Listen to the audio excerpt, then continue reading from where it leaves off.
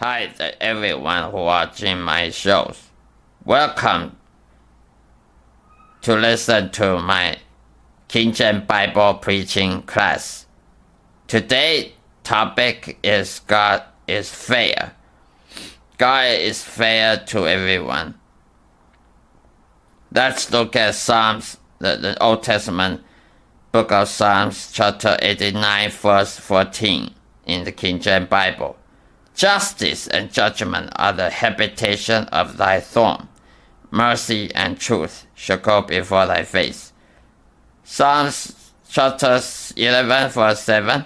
For the righteous Lord loved the righteousness. His countenance doth behold the upright.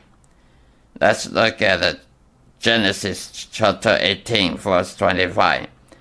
That be far from thee to do after this manner, to slay the righteous with the wicked, and that the righteous should be as the wicked.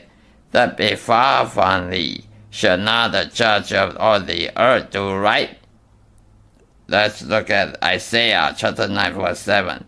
Of the increase of his government and peace there shall be no end, upon the throne of David, and upon his kingdom, to order it and to establish it with judgment and with justice, and from henceforth even forever. The sayer of the Lord of hosts will perform this. Now look at what I'm going to tell you from these verses. God has implanted a moral law to every human being in our conscious mind. When we sense some injustice events in the reality field and movie or TV, it agitates us.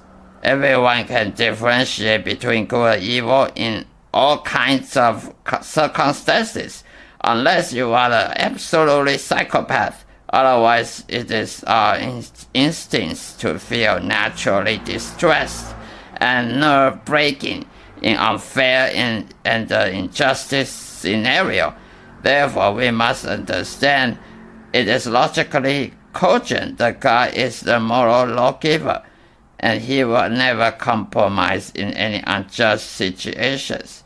God will surely judge everyone after life according to what we have said, thought, and done, and no one can live by any chance to escape his sovereignty. However, God is fair and just and merciful and righteous. He will only do the right thing.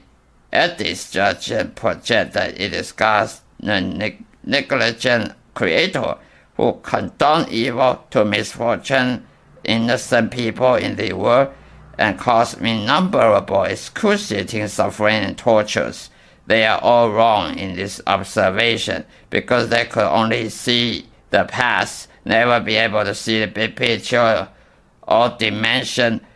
In an old dimension, as God is busy doing salvation and redemptive job to all mankind. Unless we can see the end of the road, we can understand perfectly how much God loves and merciful to us. When atheists diligently renounce and provoke God, it is their foolish belief that caused their eternal destiny in hell. They cannot blame God for it. God simply acquiesces as their decision. For their decision when they don't appreciate God's mercy and loving kindness invitation to eternal life in heaven. Don't let the devil deceive you by any means into believing that God is a ferocious and negligent creator to take care of his creations. Sometimes it is extremely arduous to pray for what we need and have strong, unshakable faith and confidence of assurance to know for sure that what we pray for it eventually will be given to us according to God's will, and consequently we should act as we already received what we ask. Christians often feel worried and anxious about what they have just prayed and will really work because it is so easy to doubt God's righteousness and fairness when many unmanageable obstacles and overwhelmingly interrupt our way. Remember, don't fret when it occurs in our life, seeing that God has abandoned us to be desolate us in a hopeless and helpless position. But keep the focus on His mercy and love. He will help you in no time, only if you have faith and endurance to trust Him whatsoever. Next, the topic is everlasting happiness in heaven. Let's look at Book of Romans, chapter 6, verse 23, King James Bible. For the wages of sin is death, but the gift of God is eternal life through Jesus Christ our Lord. Book of John, chapter 5, verse 24. Verily, verily, I say unto you, he that heareth my word and believeth on him that sent me hath everlasting life, and shall not come into condemnation, but is passed from death unto life. 1 John chapter 3, verse 14. We know that we have passed from death unto life because we love the brethren. He that loveth not his brother abideth in death. Let's look at 1 John chapter 3, verse 15. Whosoever hates his brother is a murderer, and ye know that no murderer hath eternal life abiding in him. Now look at what I'm going to tell you in this scripture reading. The majority of present people strongly believe that everyone should be able to go to heaven if they haven't done anything wrong, anything serious crime. And since God is so merciful and full of love, so they cannot believe that God will send His creations to hell. People refuse to face the truth that they are poor sinners and will go to hell if they never repent and converted to Christian. God is love and merciful, but He does not condone sin. The only way to go to heaven is to repent our sins and believe in Jesus Christ, who took away the penalty of our sin if we follow Him. Many Christians don't follow Jesus Christ as well, not just pagan infidel. We cannot condemn the gift of God. We cannot condemn the gift from God, which is eternal life or everlasting life, and then expect to go to heaven, because we disregard the truth and believe what we want to believe. Unbelievers ponder in their hypocrite way that they are far better than Christians in their generosity practice. The unbeliever loves to boast themselves when they contribute to volunteer work and donation to a tremendous amount of money to poverty and food bank. You must understand that what a soul in heaven really is doing more than just living forever. And eternal life is the life of God. God created heaven and desires anyone who believes and loves Him will have everlasting happiness.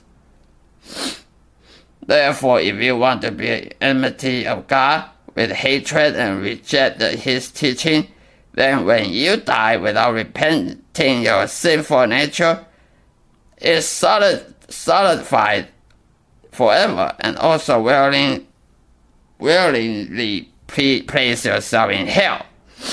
Yes, unbelievers can be very generous and warm-hearted than anyone else, but no matter what you do, your hidden sinful nature cannot change. We are all filthy rags unless you totally surrender yourself to God and repent. Christian faith is only rocky, solid, and unbreakable truth, and nobody can ever survive and escape the consequences of rejecting the truth. Eternal life is a condition that always in the present tense, timeless dimension. God is totally in control of heaven when sin and evil lost its power. And every saved Christian in heaven will be sealed with the Spirit of God and become sons of God, and heir with Him, and partake the inheritance from God.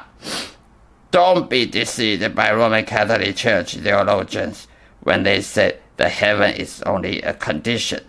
It's not a place anywhere. You must believe the fact that heaven is indeed a real place in the supernatural dimensional existence. If you love God, also have reconciled to God, and love anyone, then surely you can go to heaven when you die. The reason why our flesh cannot go to heaven, only our spirit can go, because the flesh is the source of sinful nature, the pride of life that lasts. However, the spirit will be in heaven with God for eternity, and will rejoice to be in the heir and inheritance with God. If our spirit submit to God, if our spirit have repent.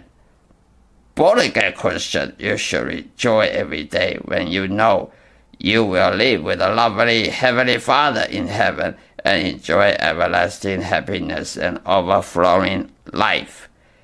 This is the end of my episode. Thank you so much for watching my shows. And please subscribe and follow up my following episodes. Thank you so much. Now, goodbye.